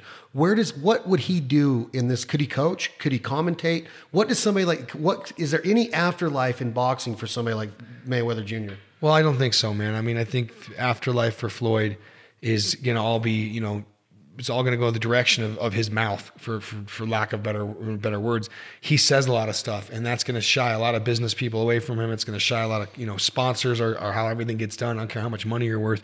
If you're going to put something on TV, whether it's a promotion or something, you're going to have sponsors. But if you got someone out there on Instagram saying, you know, inappropriate stuff, they're not going to want to work with you. And I think Floyd, because he's not the superstar anymore, he's not the guy in there laying it all on the line. And again, let me just start saying, I am a Floyd Mayweather fan. I am not talking smack. I'm just being honest. People always say that, facts don't care about your feelings. That's the truth. And so I really just think, you know, we're having an honest conversation. I think Floyd said some things, does some things, acts a certain way. He's got a strip club in Vegas now.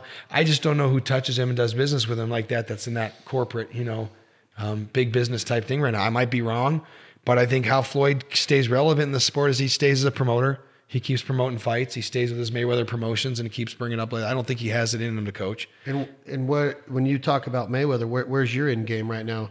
You're an attorney. You're a practicing attorney in Reno. You're involved in several businesses. You have a family. You like to travel. Are we going to see Jerry Maguire, Joey Gilbert business someday? Are we going to see another promotion company like you did with the Mills, with the Lane brothers, with Tommy and Terry? What's on the horizon? Well, it's funny you asked that because I do still have one of the few licensed promoter licenses in the state of Nevada. I'm a licensed boxing promoter. I do want to get back into that. I'm in. I want to do it. I took a break, man, for a while because of the fact that once I finished the first couple years that I was done boxing, I got phone calls to fight all kinds of people. Kelly Pavlik, believe it or not, 2011, right as he was trying to get back in the game. And I wanted to take a good break from the sport. I wanted to be so far away from it that I was never enticed to come back in. Now that that's kind of happened, I'm older now and I've got, my business, my law firm doing well. I would like to start doing some more promotions or possibly even managing people. The other thing is I took the NFL exam about 4 years ago to be an agent. I didn't pass by a couple questions and I didn't want to take it again. It was just finishing fighting. I think I'm going to go take that again and get that done. And so I want to do a combination of some Jerry Maguire and some boxing promotion, but I want to work with guys that I'll know right from the beginning. I actually wouldn't even talk to them or think about working with them. They didn't fit a certain mold or do things a certain way. But if I found the right fighters to work with, I definitely would work with them. And who knows? Who knows where we go from there? And when you talk about on the horizon and you're part of a community in what they call the biggest little city in the world, in Reno, Nevada, and you got a lot of pride in that, and you should. I do. I'm third generation here. I don't know where you fall into the generational code of Nevada, but this is the fight capital of the world. Las Vegas is the fight capital. In Reno, in Tahoe, from Ray Boom Boom Mancini to George Foreman to you name it, they trained here. They fought here. Hearns and Sugar Ray, and you go into Pinocchio's male bathrooms at the Sparks location. You see all the old. I love those fight posters, man. You see them around my place here. I love the fight game.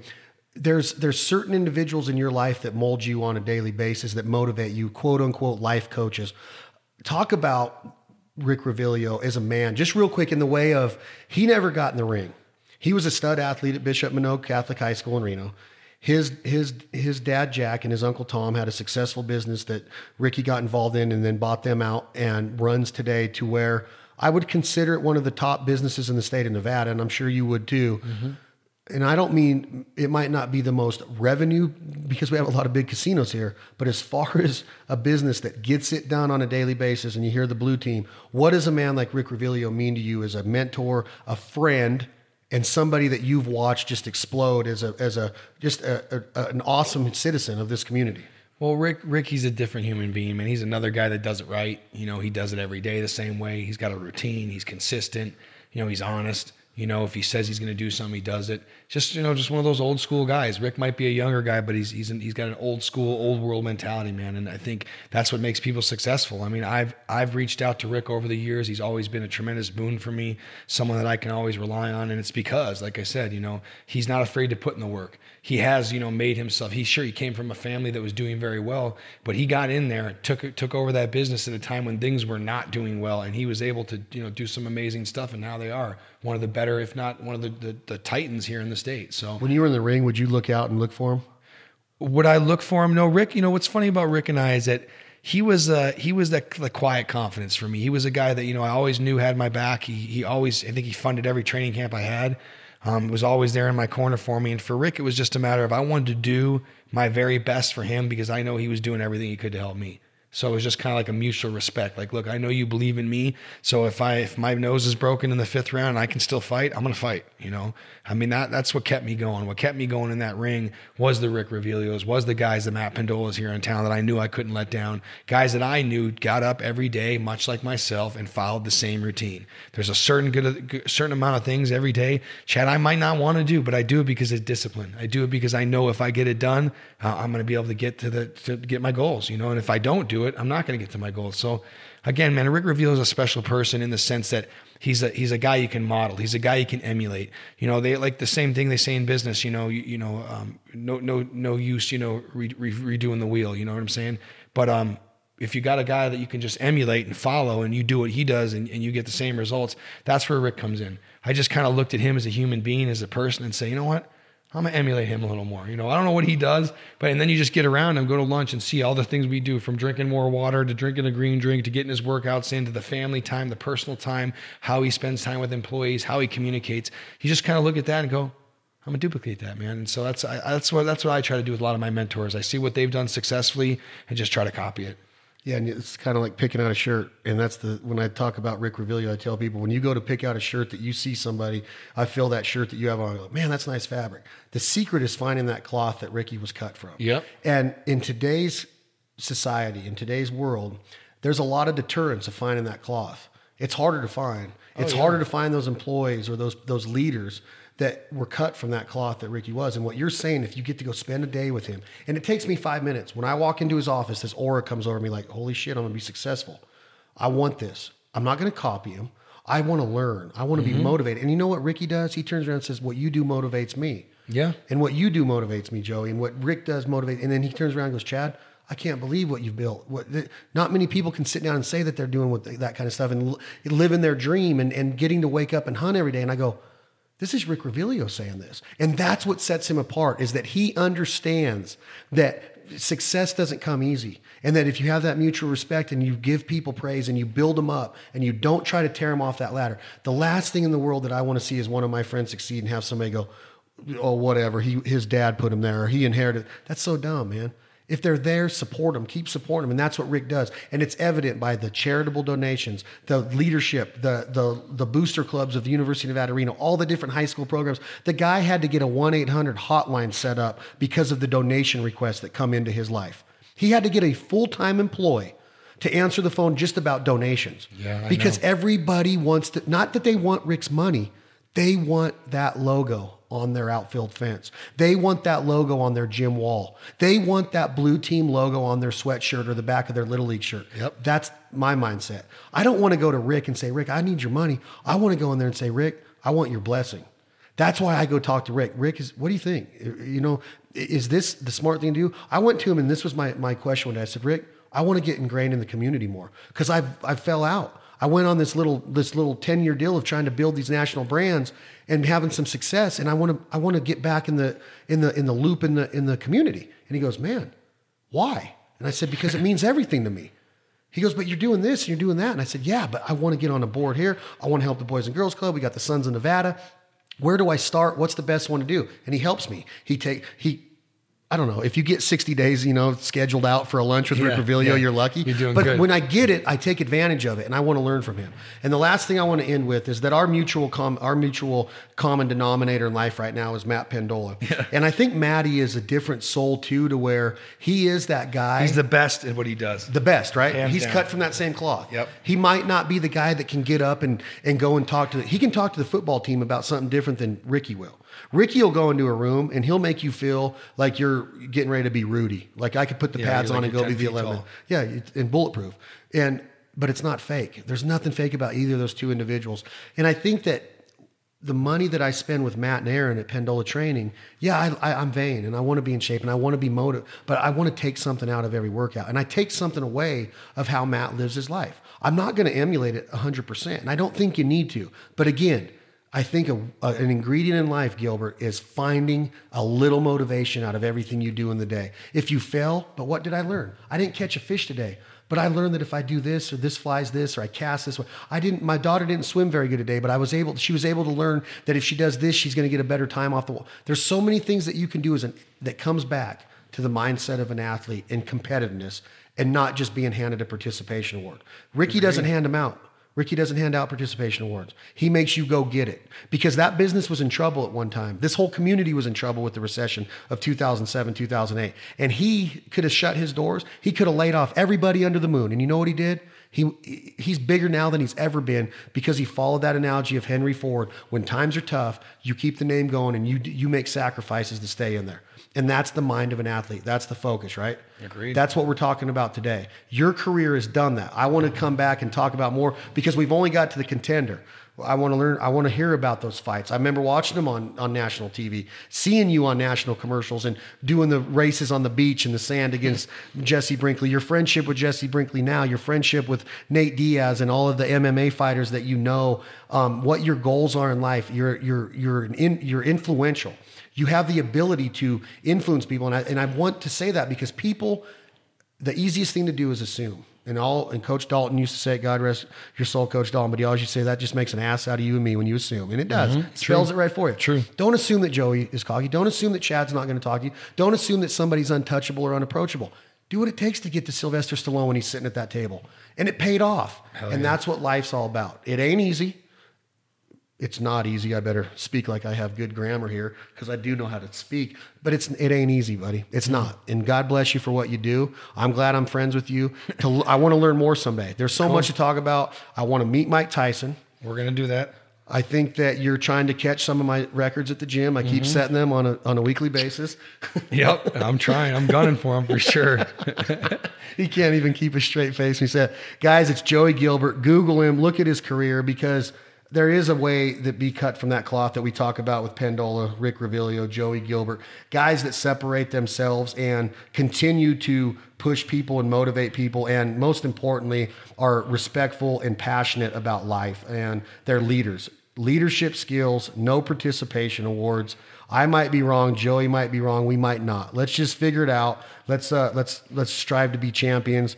This has been a podcast. I'm Chad Belding. This life ain't for everybody. Today's episode was brought to you by our friends in Utah at the great supplement company, Mountain Ops. Thank you, Jordan and Matt, for everything you guys do for the Foul Life Banded and This Life Ain't for Everybody podcast. Joey Gilbert, any last words? No, man, just thanks for having me. Excited to do this and looking forward to doing more. Yeah, Joey will join us some more. We'll get him and Matt Pendola in here. We're headed to sushi now. We're allowed to have about just a little bit of rice, but mostly raw fish today. And look for Joey Gilbert. Google him. Check him out. He's motivational. He's inspirational. And he's a heck of a guy to show your kids that perseverance and just a little bit of attitude and maybe a slight touch of cockiness can get you a long way in life. Chad Belding, This Life Ain't for Everybody. Tom, go ahead and start that song. Leith Lofton, What You Gonna Do When the Money's All Gone.